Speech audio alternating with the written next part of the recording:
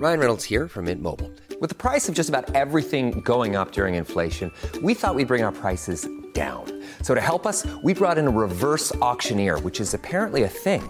Mint Mobile Unlimited Premium Wireless. How to get 30, 30, bit to get 30, bit to get 20, 20, 20, bit to get 20, 20, bit to get 15, 15, 15, 15, just $15 a month? Sold! Give it a try at mintmobile.com/switch. $45 up front for 3 months plus taxes and fees. Promo rate for new customers for limited time. Unlimited more than 40 gigabytes per month. Slows full terms at mintmobile.com. Story time. Hey, I'm Ryan Reynolds. Recently, I asked Mint Mobile's legal team if big wireless companies are allowed to raise prices due to inflation. They said yes. And then when I asked if raising prices technically violates those onerous two-year contracts, they said, "What the f*** are you talking about, you insane Hollywood ass?" So to recap, we're cutting the price of Mint Unlimited from $30 a month to just $15 a month. Give it a try at mintmobile.com/switch. $45 up front for 3 months plus taxes and fees. Promo rate for new customers for limited time. Unlimited more than 40 gigabytes per month. Slows full terms at mintmobile.com.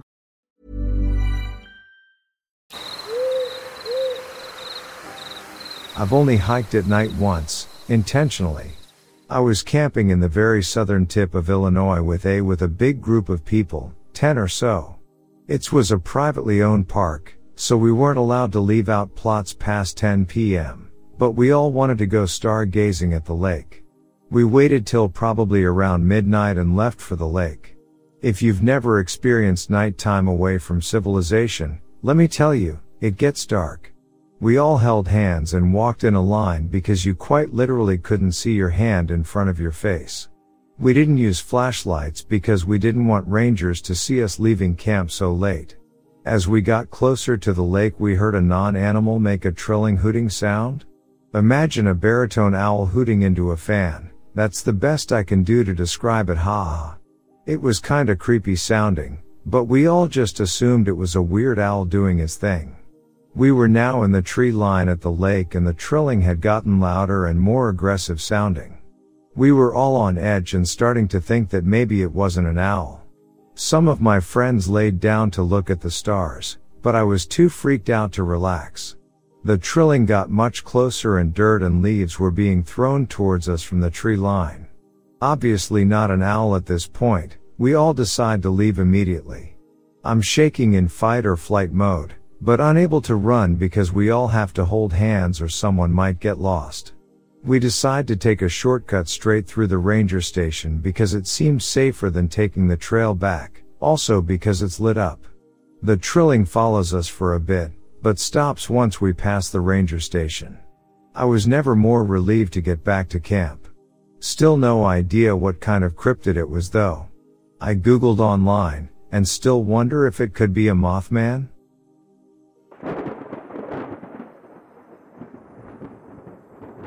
Okay, just know I absolutely love supernatural stuff. Which is partly why I like night hiking. But after this experience I'll stick to just reading stuff on the internet. So the original plan was we would go out in a group of 4 people or so, but they all ended up canceling. I am a stubborn person and still am, so I stupidly decided to go alone. I know, classic horror movie shit. So I got on the road and drove to the area I was planning on hiking, but it ended up being closed. So I decided to again go to a different one I've never been on. I know I'm a total idiot, y'all don't need to say it. So continuing that, I started the hike listening to the one and only Panic at the Disco, Dancing's Not a Crime. When I heard someone, it sounded like one of the friends that was supposed to come, so I again idiotically thought they decided last minute to come. I could hear it calling my name and telling me to slow down. Once it started getting closer, I turned off my music and listened closer. If it was coming towards me, it should sound clearer, which sent a chill down my spine. It honestly sounded distorted, like a record player with someone's finger on it. I started getting real uncomfortable when I noticed it was coming from the way I was heading, not the way I came from. From what I remembered, there were no other cars. I started walking back to my car, which soon turned into a run. It continued to get louder, and the moment I saw my car, I booked it. I jumped in, and again, me being the idiot I am, I decided to wait for it come out into the parking lot.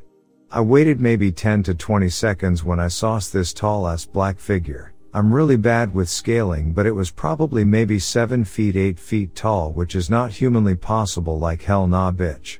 I turned that car on and speed of. Got a speeding ticket later on, but like better than getting eaten by a 7-foot tall bitch ass weirdo. I honestly don't know if it was people messing with me or some sort of demon. If y'all know, WTF.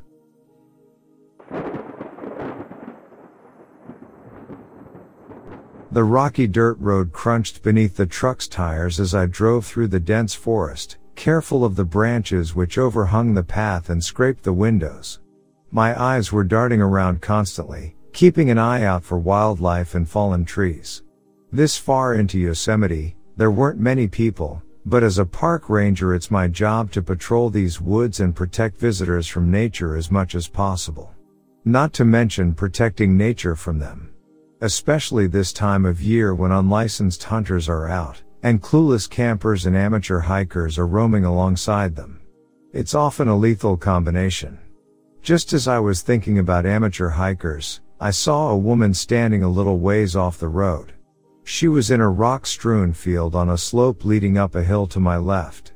Despite the fact that we were out in the middle of nowhere, she had no hiking equipment, no backpack, nothing.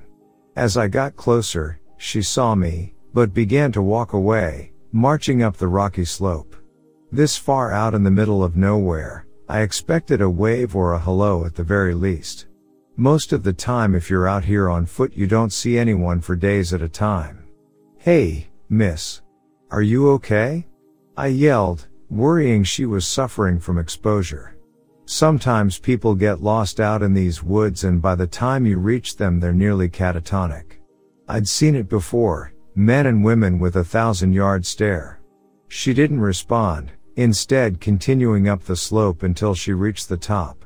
Then she disappeared into the tree line. The woman's face looked familiar, I realized, and pulled up a file on my laptop. It showed people who had been reported missing in the area. It took a minute, but eventually I found the woman's file. There were photos that matched the person I had just seen exactly. Except her clothes were different. And the woman had been reported missing 8 months prior. She should look considerably worse, I thought, especially considering her lack of supplies. These woods were harsh, brutal wilderness. Even experienced hikers and hunters had become lost in the area and had died from the elements. I quickly called into the station and told them what I'd seen, then grabbed my backpack and took off on foot, running up the rocky slope towards the trees. If she continued at the pace she'd been moving, I had a good chance of catching up with her. At the top of the hill I managed to find her tracks. I followed them into the woods, tracing a path through the trees. For almost an hour I followed her path through the forest, becoming more and more convinced that I should have caught up with her. I realized something was wrong, and I had lost the trail. It was like the woman had vanished. I kept moving forward, thinking maybe I would pick up her tracks again. This happened sometimes, I knew as an amateur hunter. The quarry's path would disappear occasionally only to reappear a little ways away. So I kept going, pushing aside branches and shrubbery, and moving ever deeper into the overgrown wilderness. And that was when I saw it. "What the hell is that?" I muttered to myself, not believing my own eyes as the object came into focus up ahead. It was a staircase that appeared out of the overgrowth, looking otherworldly in this environment. What is this doing out here? I realized I was talking to myself but couldn't help it. I also couldn't seem to help the fact that I was steadily moving towards the staircase in the forest, despite a growing feeling which told me I should stay away. The closer I got to the stairs, the more I felt as if someone was watching me. The hairs stood up on the back of my neck and goosebumps rose on my arms as I approached, moving closer and closer until I was standing right in front of it. Strangely enough, the stairs looked relatively new. They appeared unassuming and normal in every way, except for their odd location. The wood was not weather-worn or moss-coated. It was clean and I would guess it had been built in the last 10 or 20 years. But the staircase ended after exactly 13 steps. It was a staircase leading to nowhere. It was an eerie sight out here, since I was well aware of how difficult it would be to construct them in the middle of nowhere. What was the purpose of them? Who would build them and why? Even as I was asking myself these questions, I found myself walking up the stairs. It was like I was in a dream, as my feet seemed to move involuntarily upwards. But the feeling of eyes on the back of my neck grew worse and worse with each step. And I could feel the weight of someone else's movements on the stairs with me, I was sure of it. Eventually the paranoia became so overpowering that I had to turn around, feeling as if someone or something was definitely right behind me on the stairs. But when I turned around there was no one there.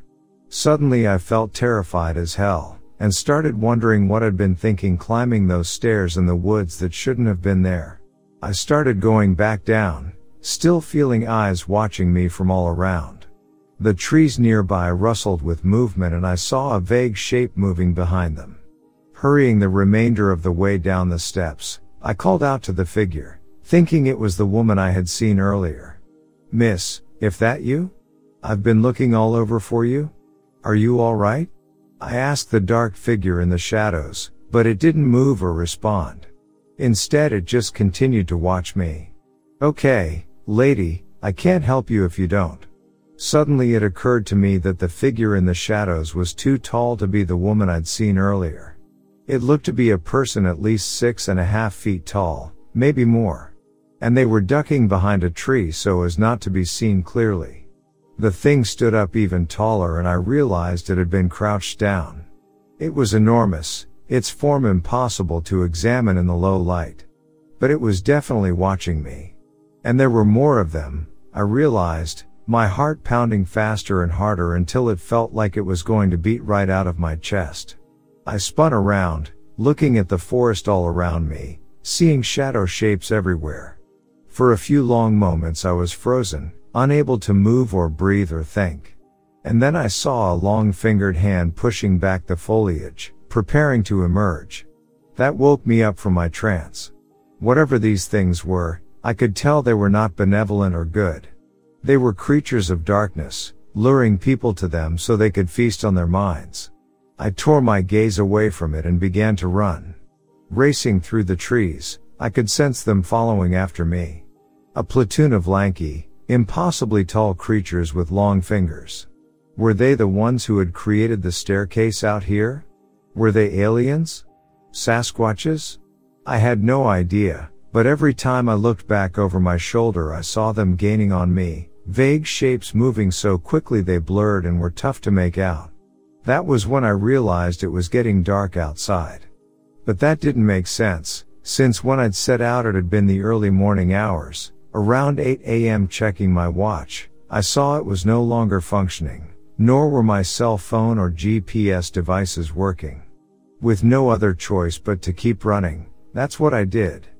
Bolting through the forest until eventually I found the rocky slope beside the dirt road where I'd left my truck. I ran right over the edge of the cliff, so terrified and frantic that I didn't see it coming. The things were just behind me by that point, and I was almost ready to resign myself to dying trying to fight them. Instead, I went tumbling down the rock-strewn hillside, somersaulting and hitting my elbows, knees, shoulders, and skull off the boulders and stones. A mini avalanche ensued and I went down hard, face planting as my feet were unable to keep up with my momentum. A sharp pain struck me in the forehead and I tasted blood in my mouth as my vision went dark. I laid in a pile of rubble and went to sleep. When I woke up, there was a park ranger standing over me, asking if I was okay. The weird thing was, I didn't recognize him. "You look familiar," he said, furrowing his brow. "What's your name?" I told him and his jaw dropped, his face turning a shade paler. "It can't be. Everybody thought you were dead." Looking around, I saw my truck was nowhere to be seen. It was a different season as well. The trees were turning slightly yellow when I went into the forest, an early signal of autumn. But now they were bright green as they would be at the beginning of summer. "What's the date today?" I asked him. He told me, but I didn't believe him at first. "You're making that up," I said, shaking my head. "I just went into the woods for a couple hours to find the woman." That's when I remembered her again. Did anyone find her? Or is she still missing? Nobody's seen any woman. Just like nobody has seen you for 8 months. His eyes were suspicious and I realized he thought I was losing my mind. Or had lost it out in the forest. I shook my head and looked back into the woods. We gotta get a search party out there. Didn't you hear me? If you saw a woman when you went out there, she's long gone by now. My eyes stayed fixed firmly on the trees in the distance. Not for her. There's something else out there. I couldn't resist the pull of it and started wandering back up the rocky slope. It felt like I was an iron filing and that staircase was a strong magnet, drawing me towards it. We all need to go to it. The other ranger grabbed my arm and pulled me back, restraining me, yelling at me to calm down. It took 5 more men to get me to stop, and to get me into the hospital. They keep telling me what I saw wasn't real. That I was suffering from exposure. That I got lost in the forest and hit my head, suffering a concussion. The doctors say I hallucinated all of it.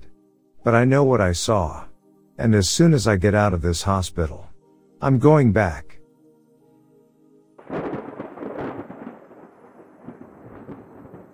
My family and I have always been drawn to the great outdoors. There's something about the call of the wilderness that stirs our souls. I, Mark, have a passion for hiking, instilled in me by my own father. My wife, Lisa, cherishes the tranquility of nature, and our 2 children, Emily and Jake, are growing up with a deep love for the woods. One crisp autumn morning, we decided to embark on a hiking adventure deep into the heart of a secluded forest. The towering pines, vibrant foliage, and the promise of a peaceful escape from the hectic city life filled us with excitement. We loaded our pickup truck with camping gear, provisions, and our faithful Labrador, Max. The forest was known to be remote, untouched by modern conveniences, and it was exactly what we were looking for. After hours of driving on winding, unpaved roads, we reached the trailhead. Tall trees blocked the sun, casting dappled shadows on the forest floor. The air was crisp, carrying the earthy scent of moss and leaves. It was exactly as we had hoped, an escape from the chaos of our daily lives. We started our hike with me leading the way, Lisa and the kids in tow, and Max, the excited dog, bounding ahead, barking with joy. The trail led us deeper into the woods, and with each step, we felt the modern world slipping away. As the day wore on, we marveled at the natural beauty surrounding us. The vibrant reds and oranges of the leaves, the babbling brooks, and the chirping of birds filled our senses. We paused by a clear, babbling creek to enjoy a simple picnic lunch, our laughter echoing through the serene forest. But as the sun dipped below the horizon and the forest grew dark, the atmosphere changed. The trees seemed to close in, their rustling leaves now ominous whispers. I checked my GPS, which showed that we were miles from the nearest trailhead or civilization. Then, we heard it, a distant, eerie cry that sent shivers down our spines. Max, our usually fearless companion, whimpered and retreated closer to the family. The forest, once so inviting, now felt like a realm of unknown danger. Our unease deepened when we stumbled upon a clearing. In the center stood a creature that defied explanation. It was taller than the pickup by easily a couple of feet. Its body was black, surrounding the white of the bones, with long arms half stretched to its sides, as if it was saying, "Try and hit me." It was definitely 3-dimensional, tall with long arms, and dark. Dead looking. Like light was sucked into it without reflecting anything. Its face was a haunting deer skull, devoid of eyes but with empty sockets that seemed to seep darkness. The creature exuded an aura of malevolence that paralyzed us with fear. Before we could react, the creature lunged at us with unearthly speed. Panic surged through our family as we turned and sprinted back into the woods. The predator pursued us relentlessly, its eerie cries echoing through the trees. My instincts kicked in, and I led my family deeper into the forest, veering off the trail to evade our pursuer. We navigated through the dense underbrush, branches snapping, and leaves crunching beneath our feet. Emily and Jake clung to Lisa and me, tears streaming down their faces. Hours passed, and exhaustion weighed us down, but we dared not stop. We could still hear the creature behind us, its presence a constant threat. With the moon high in the sky and our bodies pushed to the limits, our family found a small cave, its entrance partially hidden by overgrown shrubs. We squeezed inside, our hearts pounding, and remained huddled in the darkness, praying that the creature had lost our trail. Outside the cave, we could hear the guttural growls and rustling of leaves as the predator searched for us. Hours turned into a long, restless night as we listened to its haunting cries echoing through the forest. But the creature's presence eventually faded, and the forest fell silent. Exhausted and terrified, we allowed ourselves a fitful sleep, our dreams haunted by the bone-chilling encounter.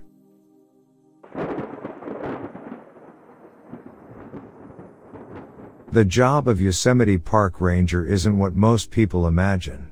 A lot of people picture us as law enforcement types, handing out tickets and enforcing park rules, when really that's a very niche aspect of it. Mostly we're just here to assist you. Handing out maps, not speeding tickets, and giving people directions to the best views or to ideal camping locations.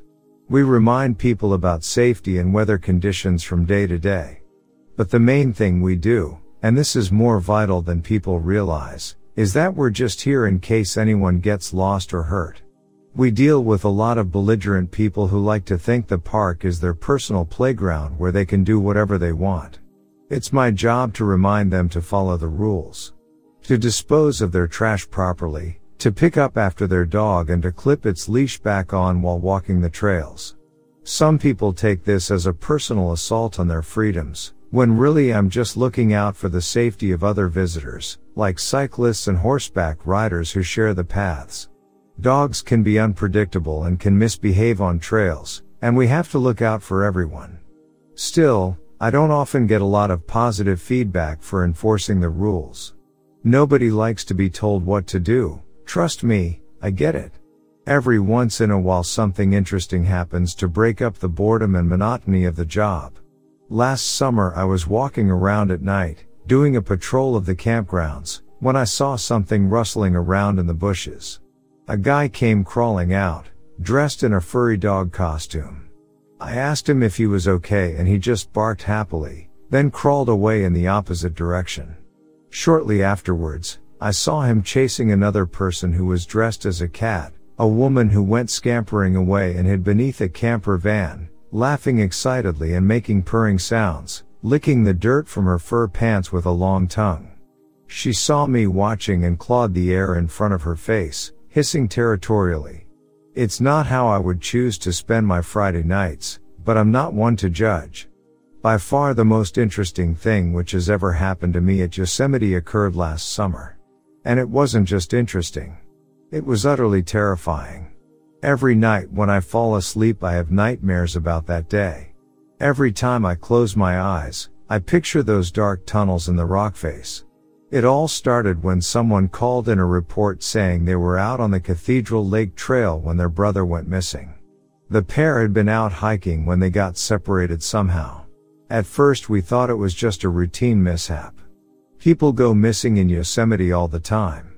It's no big deal in most cases, since usually the missing parties are found quickly enough. Half the time alcohol is involved and I have to remind people to pace themselves if they indulge while camping. But every once in a while those missing people don't turn up, and we have to dispatch much larger search parties. In this case I went out on my own at first, heading to where the man had called us from. I drove out on an ATV, since it was a 16-mile round trip. When I got there, the guy looked frantic. He ran over to me and started speaking way too fast to understand. I told him to slow down, and just give me the facts. It's important to stay calm in these types of situations. The guy took a deep breath and let it out. Then he started talking again, a bit slower this time. We were walking on the trail. He was right beside me. Then I turned around to look at the lake and when I looked back he was gone. Just gone. I tried to get a sense if the man had been drinking or doing drugs. It's not that I'm trying to assume the worst in people, but we have to think of these types of things.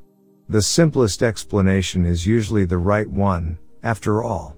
And it was much easier to imagine the two brothers taking sips from a Mickey and one of them getting separated and lost than to imagine one of them being abducted by aliens, or taken in a very selective rapture. Slow down for a second. Take some deep breaths. What's your name? Let's start with that. Greg, he said, his face turning a shade less purple as he began to inhale air with trembling breaths in and out.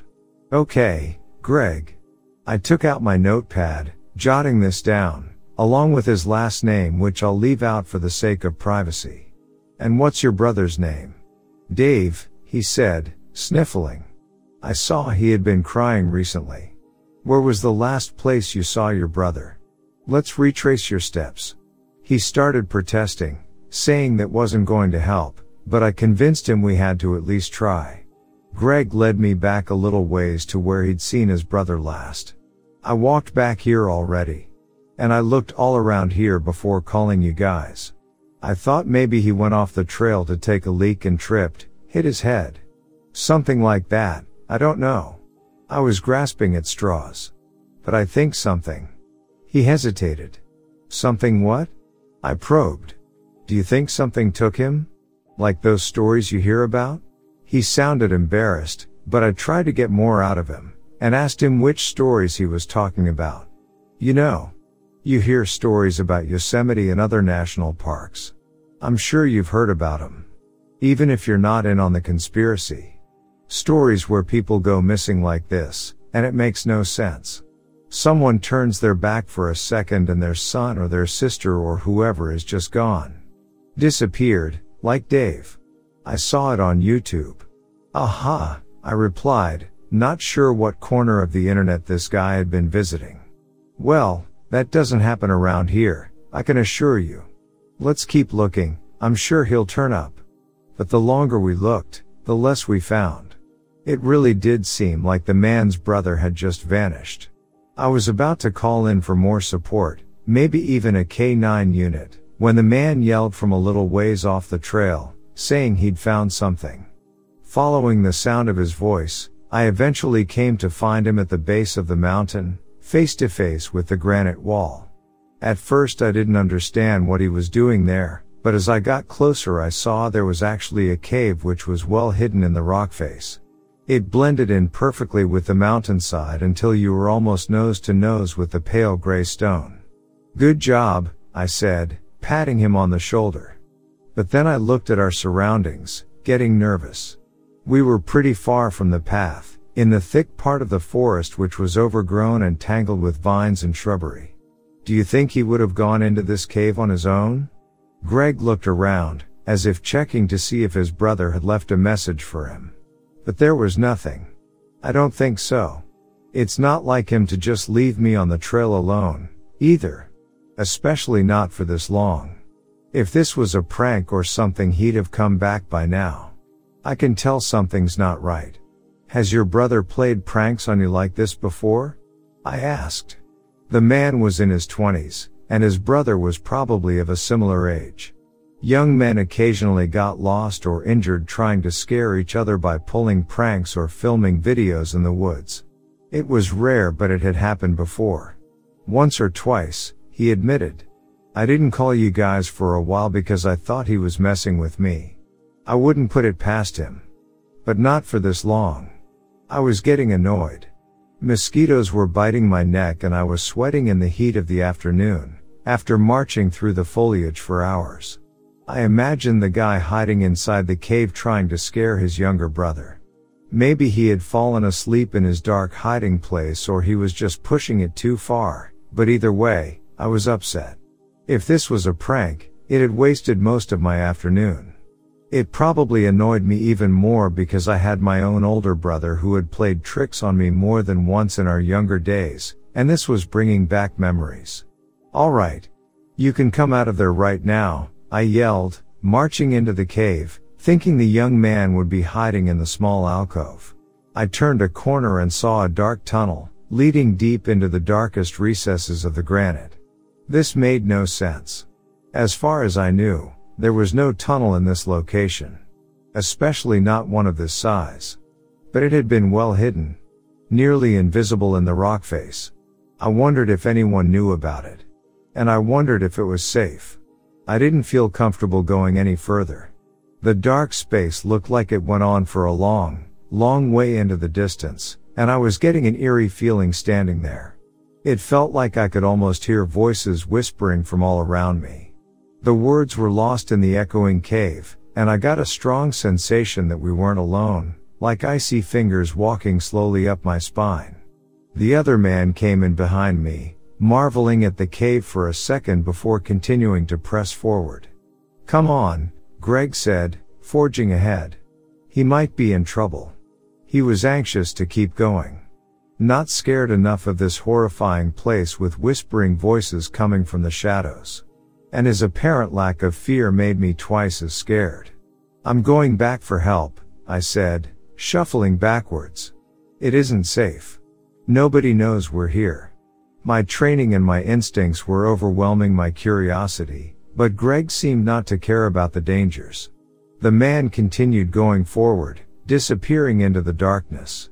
A few seconds later he was gone, and there was no indication he had ever existed in the first place. "Greg?" I called out into the black abyss. There was no response. He might as well have been a ghost. An overwhelming urge to follow him rushed over me, and I took a few steps forward, feeling hypnotized by that black tunnel leading on and on forever. But then I shook my head, slapping my face as I tried to wake myself up from whatever trance I was in, which was overruling my common sense. I turned around and left the cave, my legs shaking and my hands unsteady as I called for assistance. After meeting the search party back at the trail, we went through the woods again to find the cave hiding within the 10,000-foot tall rock face of Cathedral Peak. But it was gone. I remembered having trouble finding it the first time, and thinking it was well hidden among the pale gray surface of the mountainside. You had to be nearly face to face with the wall to see it, since it was so invisible among the crags and boulders. I tried to tell my supervisor and the other members of the search party, but they didn't believe me. They said there was no tunnel there. They looked for hours and found nothing. Helicopters swept the area and more teams with more dogs, bloodhounds and German shepherds. But nothing was turned up. There was no trace of anyone else having been out there, except me. Dumbfounded for the rest of the week, and for the rest of the summer, I couldn't focus on anything. My mind kept going back to that conversation I'd had with the man on the trail named Greg. The man who'd lost his brother and then disappeared into a cave that didn't exist. More and more, I began to wonder what would have happened if I'd followed him. It took a full year for me to build up the courage to go back out to that exact spot again. It happened to be on the same date, and around the same time of day. Only this time, I wasn't on duty. It was my weekend off, so I had plenty of time to comb the area for clues. My backpack was full of provisions and I had enough to last for a night or two in the woods, maybe longer if necessary. Somehow I knew.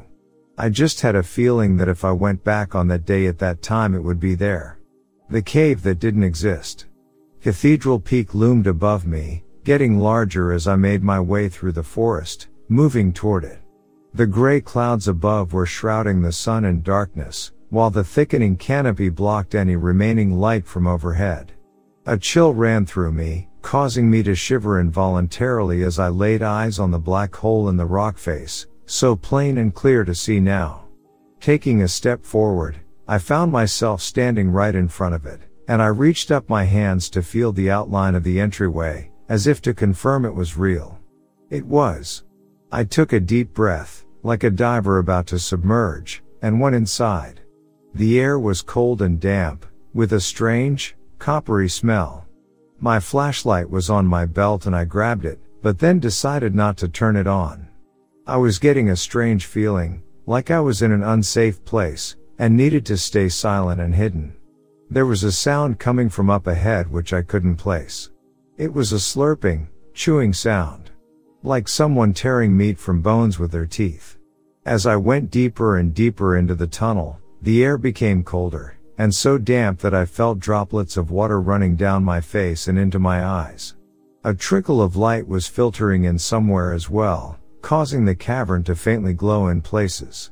The air seemed to shimmer and dance in front of my eyes as I went deeper and deeper, feeling entranced as I stumbled along. Head over to Hulu this March, where our new shows and movies will keep you streaming all month long. Catch the award-winning movie Poor Things, starring Emma Stone, Mark Ruffalo, and Willem Dafoe. Check out the new documentary, Freaknik, The Wildest Party Never Told, about the iconic Atlanta Street Party. And don't miss FX's Shogun, a reimagining of the epic tale, starring Anna Sawai. So, what are you waiting for? Go stream something new on Hulu. In the shadows. Faintly I realized that there was something wrong with me, as if I had been drugged, but I no longer cared. In fact, I found the sensation to be quite pleasant. And then I was abruptly awoken from my daydream as I came around a corner and saw the horror unfolding within the guts of Cathedral Peak. I can't possibly explain what I saw down there. And the shadows obscured most of it, drenching the monstrous creature in darkness. But the impression I got was of something like an octopus or a squid, crossbred with an oversized plant or a fungus, sucking and slurping, chewing and crunching something between its teeth. After a few moments of inspection, I realized it was a person's face that was being eaten, as the details could just barely be seen in the dim light of the cave. The skin was being stripped from its cheeks, the eyelids ripped off, and the lips peeled back and slurped up like noodles. Tentacles like tangled vines were everywhere, slithering and sliding across the pale gray stone floor all around me. At first I thought it was mud beneath my feet, but as I came fully to my senses I realized it was blood mingling and mixing with the dust beneath my feet, creating a dark, toxic red slurry which sucked at my boot heels. The tentacle vine things were everywhere, I realized with numb shock.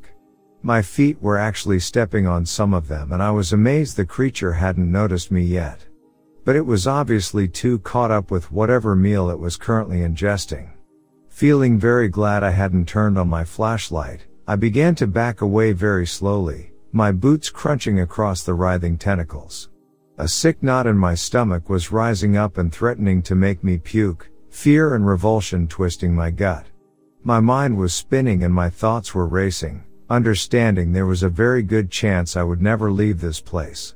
I tried desperately not to step on any more of the squirming, writhing tentacles which moved and twisted on the floor of the cave, soaking and basking in the blood which had been spilled everywhere, like pigs rolling happily in the mud. There was no possible way there could be so much of it, I thought. No one person has this much blood. This is like a river. And then I saw the others. They were hanging suspended from the ceiling, from the walls, from everywhere. Amidst the purple, vine tentacles, they breathed in and out, still being kept alive, but just barely. Dozens of them were strung up and down the length of the cave, their chests rising and falling with weak breaths, but none of them opening their eyes or speaking. It was like they were sleeping. After a few long moments of searching, I found him. Greg. The hiker from the trail who was looking for his brother. He was hanging upside down from the wall just beside me, his eyes closed. Parts of him were missing, a piece of his cheek, part of his hand, but the wounds were slowly healing.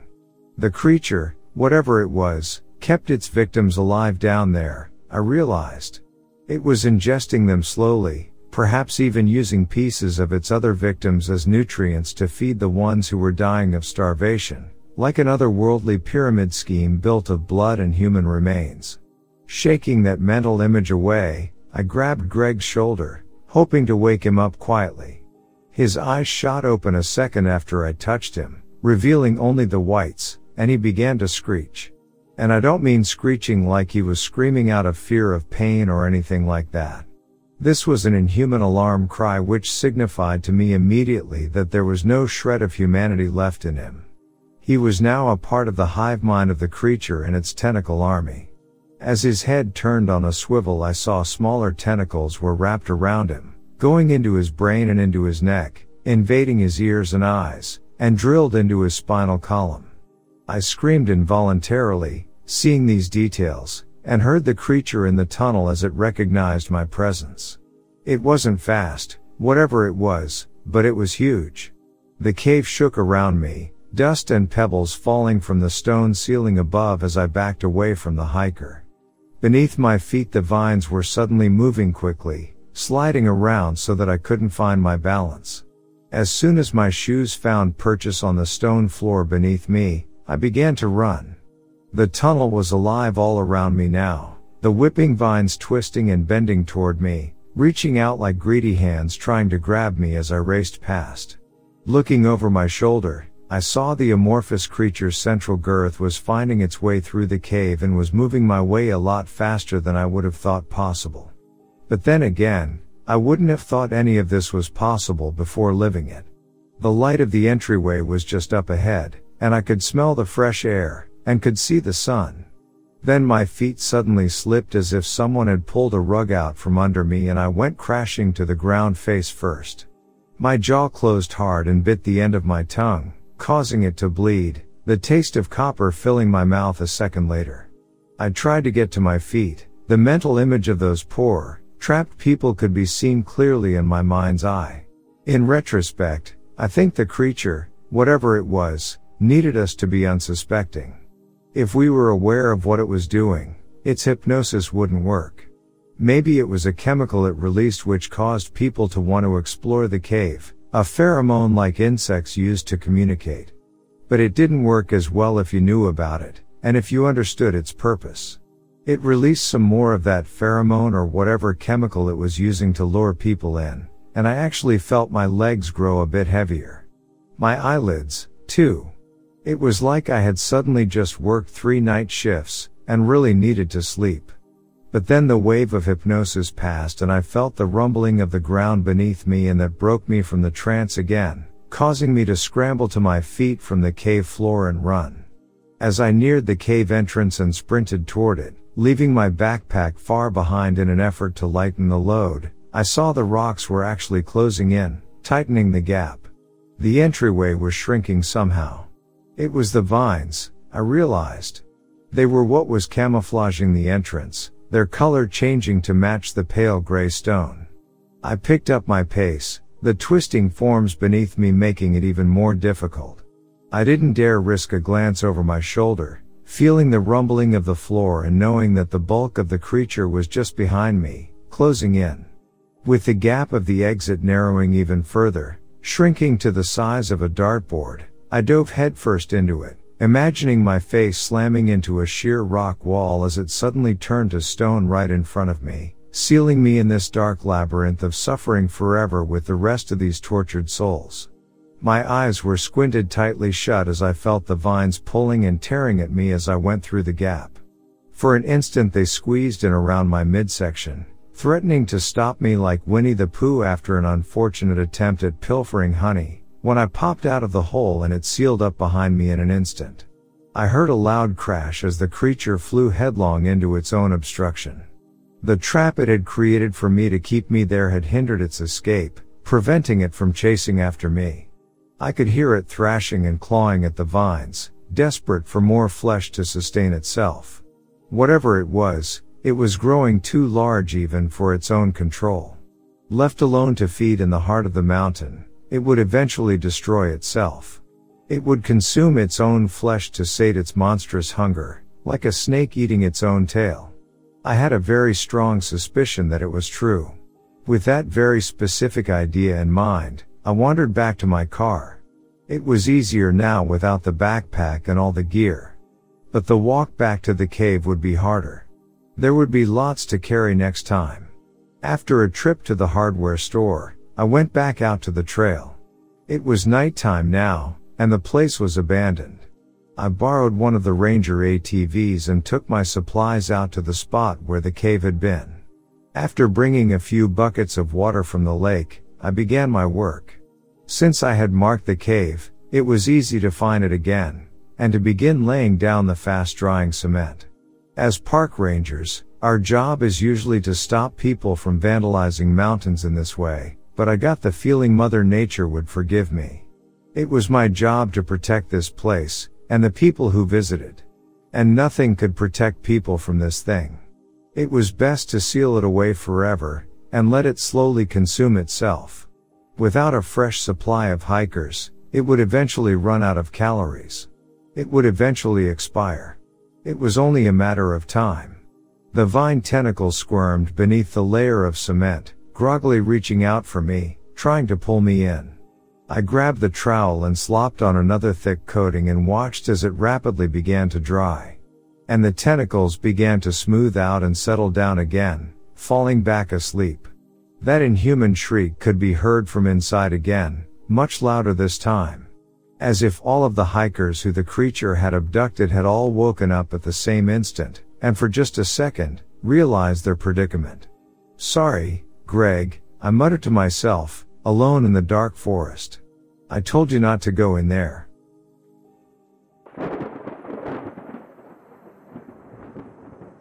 This event occurred in northwestern Ohio in the summer of 2018.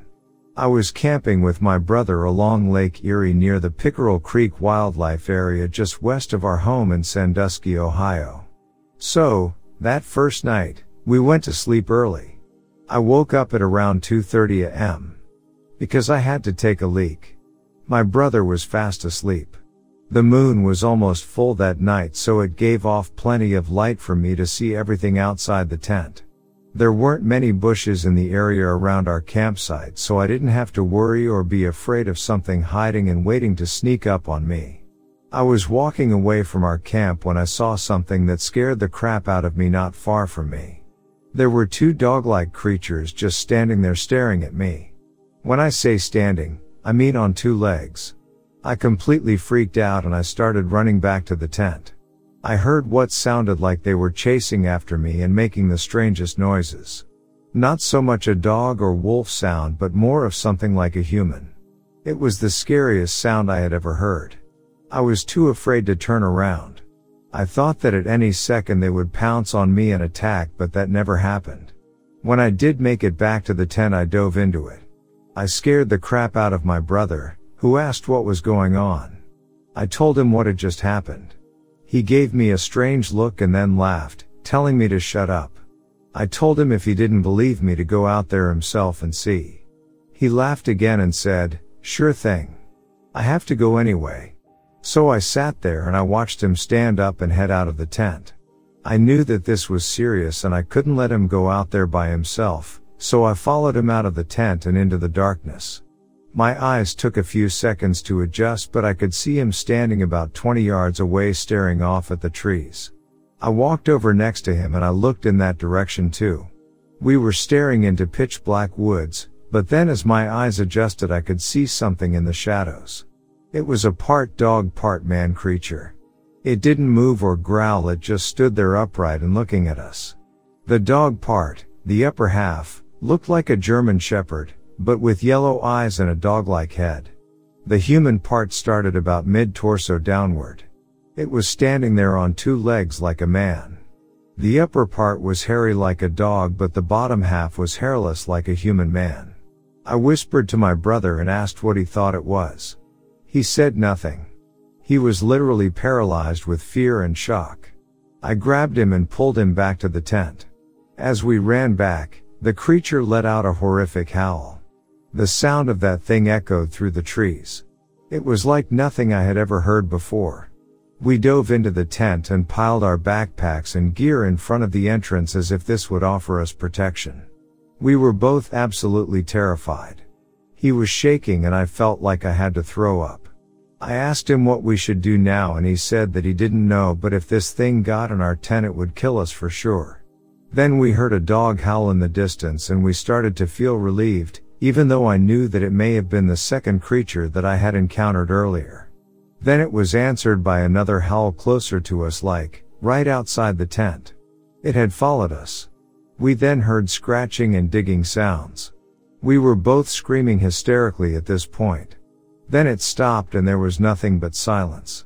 We waited inside the tent for at least 15 minutes, hoping that it had left. We decided to risk it and peek outside the tent. I grabbed the flashlight and peeked through the flap. I saw nothing. I waited a bit longer, but then I looked out into the campsite. There was nothing there. We decided to stay put in the tent until daylight. There was no way that we were going to walk through the dark woods toward my car in an attempt to escape these creatures. After what seemed like forever, the morning light started creeping through the forest canopy. We both slowly exited the tent and looked around us. There were large canine and human-like prints all around the campsite, especially in a circle around the tent. We quickly gathered all of our gear and started to hike quickly toward my car, which was parked in a lot about a half-mile away. When we reached the car, the first thing that I noticed was a terrible stench. I didn't know what it was, but the odor was very strong. It was so strong that we smelled it after we got it and drove off. My brother believes that the creatures may have found the car and marked it as theirs. I wasn't sure if that was true, but the stench lingered in the car for days. When I got home, after dropping my brother off at his apartment, I started looking online in an attempt to find answers. I read several accounts about Dogman sightings throughout Ohio, but none were from the area where we had been. That was 5 years ago. My brother and I still enjoy the outdoors, but we have not returned to the area of our encounter. We are both more aware of our surroundings when hiking and camping. But we just do not talk about the encounter with each other.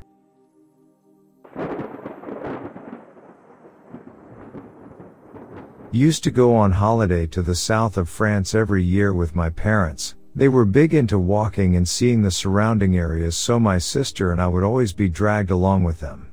There was one time we had stopped to eat dinner at the top of a mountain, probably one of the longest walks we'd been on since my sister and I were only around 10 and 12 years old.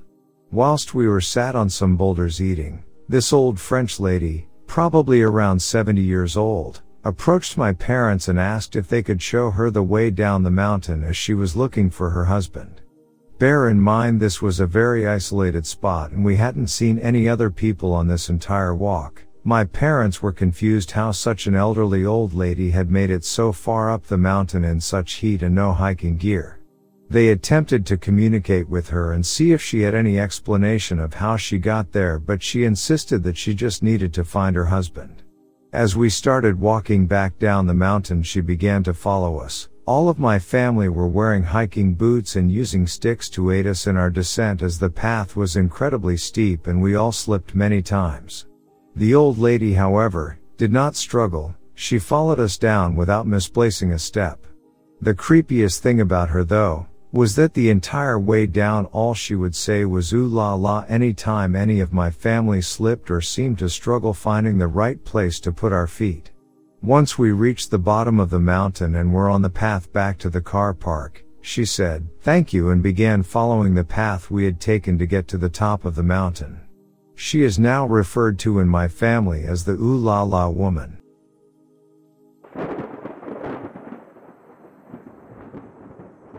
This happened to me in the early 2000s. It was nearing 4:45 a.m. and I was taking some time by the Willamette River before stores opened. I was living in Eugene, Oregon. The spot I chose to stop and rest was next to the famous Owen Rose Garden Park, and Interstate 5 ran overhead. I was underneath and next to the river.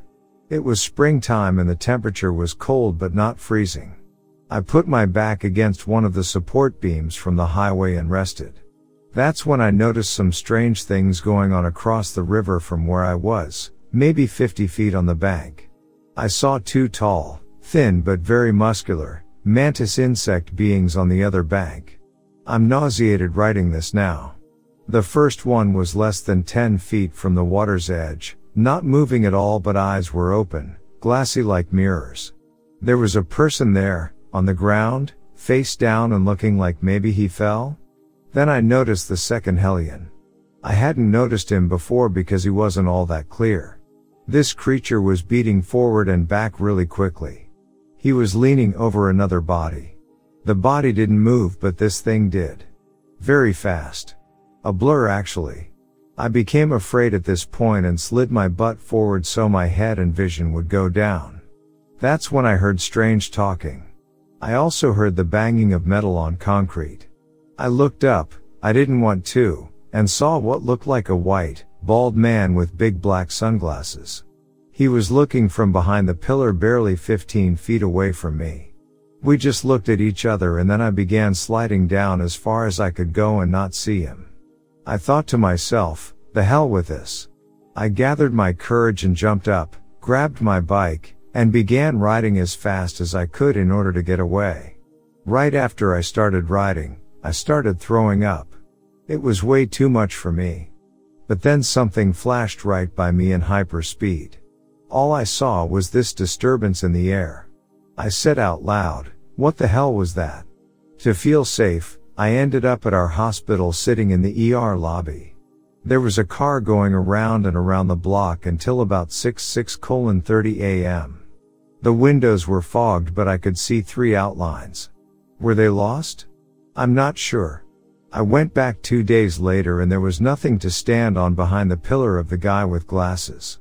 The pillar goes right into the river. Also, I couldn't find any tracks on the other side, but it did look dug up. Like a dozer or something. There were also others in line, going up to the highway.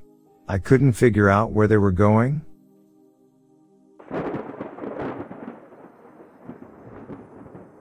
I was born in Traverse City, Michigan, and lived there until 1993. It was the fall of 1991 and I had been at a friend's house. I was coming back to my house and as I walked up toward my house I saw the curtains in my living room window pulled aside and someone look out at me. As I walked through the front door I came to realize no one was home. I was confused because I had clearly seen the curtain pulled back and a face looked out at me. I looked around the house and started down the hall toward my bedroom. The whole time I was thinking one of my brothers was playing with me and I was expecting them to hop out. My mother's room was at the end of the hall. Near the lower right edge of her door, I saw what I thought was our cat peering around the corner at me. A dark face low to the ground. I called to the cat and then stood frozen as the face rose about 4 feet. I still get chills from the image in my mind. It wasn't the cat. It was something else. I remember this feeling in my legs that they wouldn't move. They were cemented to the floor like in nightmares. I felt chills run down my spine to my feet and I bolted through the front door as fast as I could. I ran to the dirt driveway and stood still unsure what to do or where to go. Suddenly I saw my mom and brothers and our car in the driveway. I had to shake off the feeling that I wasn't alone anymore but also that the daylight was suddenly gone. Somehow it had gone from day to night and I had no memory of it. I don't remember my family pulling into the drive. Some call this missing time. Mine wasn't just missing, it was non-existent. Through the years I have had a recurring dream about this event and it becomes clearer as I get older. I remember my room and my bed. I remember staring out the window at night as I fell asleep and often seeing strange lights. I would mention these to my family and faced constant ridicule for it. This also occurred when I was much younger and my mother would try to explain them as simple tricks of the eyes. Light from cars or something in my peripheral vision seemed brighter than they really were. Many nights during my summer vacations, from the years 1994 to 1996, I would lay out after our bonfires and look at the stars. I had a fascination with counting satellites and seeing shooting stars. There were times I can remember seeing what I thought were satellites and following them in their heading only to see them waver and change direction. I can also recall seeing what I thought were multiple satellites in formation. This all sounds ridiculous, I know, but I'm almost 40 now and this is still with me. I carry it with me like a dark secret. I guess I'm looking for advice on this. I've heard there are therapy options or even hypnosis, although I'm a huge skeptic of hypnosis, being used to remember events.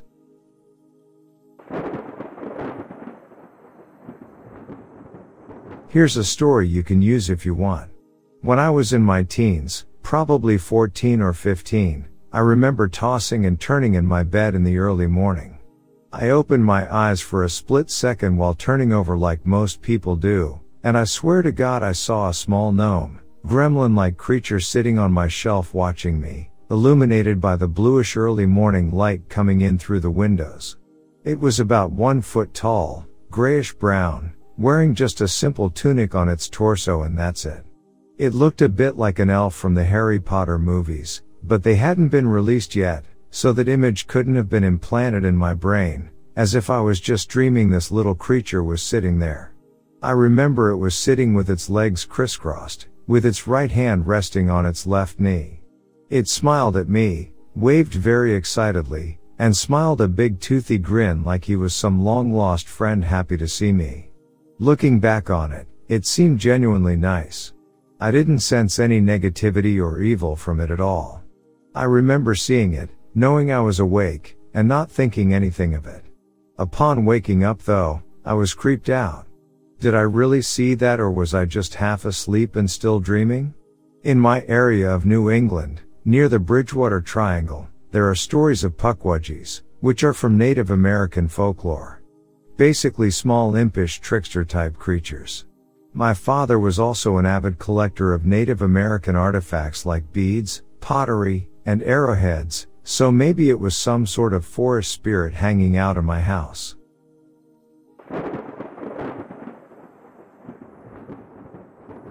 This is not a UFO sighting, but something I feel is related and very interesting.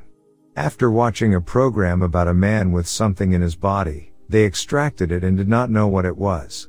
I immediately recognized the object, and even now, I'm getting tingly just writing about it. I was about 16 years old, living in Burnaby, British Columbia, and I was rubbing my calf with my hands as I felt something.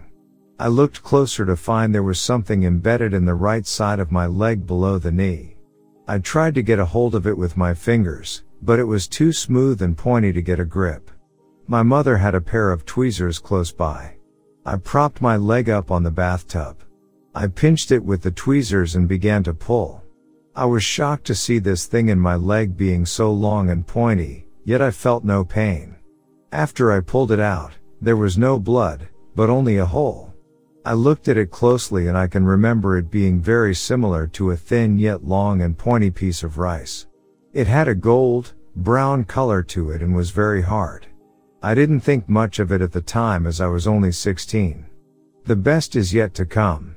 Frequently, over the next several years, I marveled at the hole. I looked at it, felt it, and didn't go away. For another couple of years, I forgot about it. Then once again, I remembered it. I looked at it and saw another object in the very same hole. I got up and looked for some tweezers. After finally finding some, I pulled it out again. It was identical to the one I pulled out the first time. Again, I was stupid and did not think to save the piece. It has been about 20 years since I pulled the last one out, and still think of it. I still look at it, but it hasn't returned. The only thing I have left is a groaning hole that you still can see. I joke about it to the people I tell and even show them the hole. I tell them the people planning this bug on me finally got sick and tired of me removing it.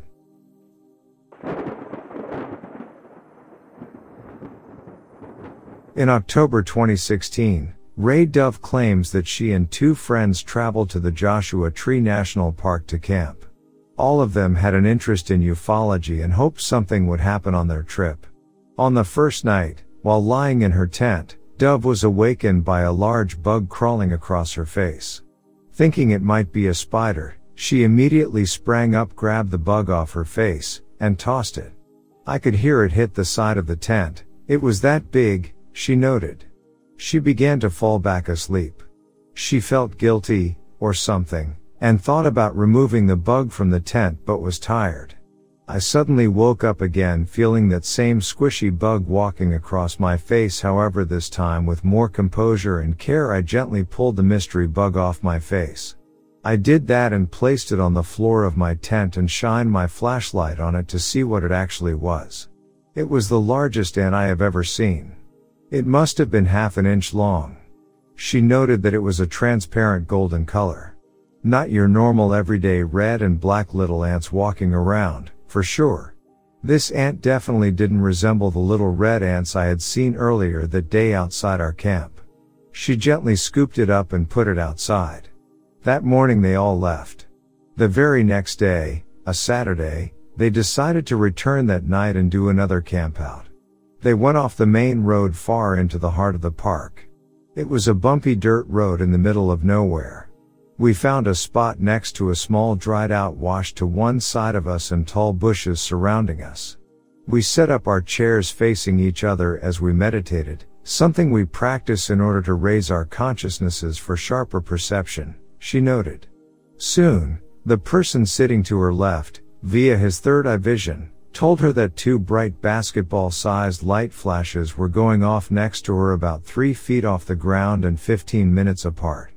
Dove, of course, could not see anything, but she began to feel something, and it was weird. I could feel in the back of my head this is similar to what some would refer to as hair raising. It felt like someone was standing directly behind me. About this time I said out loud, "They are here." The person seated next to Dove noted that he could feel them too. We didn't know who they were, but intuitively knew that non-human beings were very near us. We could feel their presence. Dove attempted to communicate in her mind, and at one point felt a connection, though it felt emotionless. This being felt void of any strong feelings that I could pick up on, although there did seem to be a hint of curiosity on his part, she recalled. With my eyes closed I saw the being, with what some would call your third eye or intuitive vision. I only saw the outlining shape of the being's head. It was like that of an elongated upside-down triangle. At the same time, the person sitting next to me also intuitively picked up on a feeling of an insect with an elongated upside-down triangular head, as well. Then, with my eyes still closed, I saw in my inner vision an approaching tall, maybe 6-foot non-human being walking down the wash that was directly in front of me up towards the person to my left. Surprised, I opened my eyes and could still see the being approaching. According to Dove, the being seemed to be phasing in and out ever so slightly as he walked. He had his head turned to the side, looking directly at me. It was as if he was not actually touching the ground as he walked, but was gliding over it smoothly like on an elevator belt. He stopped within 2 feet of the person to my left, then turned slightly towards me, almost brushing against the person's side, which was felt on the arm of my fellow participant as a light brush. The being then phased out. I could no longer see him for a moment. Then suddenly I sensed the being standing directly in front of me, very close and watching me intently. It felt like a presence of warm energy. I could strongly sense the energy of this being. Dove attempted to communicate in her mind with the being, pushing thoughts of benevolence and peace. He was still looking straight at me. His body then faded out, leaving only the outline of his head with large, round, dark, shiny eyes. I then asked him telepathically, "Who are you?" As I waited for a response, his face slowly moved closer to mine until it stopped just 1 foot away from mine. He drew in closer still as his face phased out completely, leaving only his 2 dark eyes at eye level with my own eyes, fixated on mine keenly and piercing me as though he was trying to read me. I would open my eyes, then close them, then open them again, but his eyes were still there. His eyes drew in closer still, and in an intensely piercing fashion he said to me, slowly telepathically, "We are of the earth, and from the earth, we are from an ancient line going back eons." Then his eyes dissolved into the night as I started feeling this strong connection, like connecting the dots from this being and that mysterious gold ant that was in my tent the night before. I would see this ant-like being in my mind, and then the visual would suddenly switch back to the ant, then back to the being again. This repeated several times back and forth. I felt a great respect for this being and the ant equally. We all sat in stillness and quietness for quite a while afterward, feeling the being's continued presence surrounding us. It felt as though there was more than one insectoid-like being there with us. In the years since her experience, she wondered if the being she saw was connected to the Hopi ant people. Could these ant-like insectoid beings that I met not be confused with mantis-like beings, greys, or other similarly described beings, possibly be the same ant people of the legends and lore of the Hopi and other indigenous peoples? I believe that this is entirely possible, and I get a strong sense that after my experience with them, this is the case. The Hopi people have described ant-like beings that were friendly and helpful and acted as teachers. They were kind and were ultra-peaceful people. The one I met certainly fit all of these characteristics.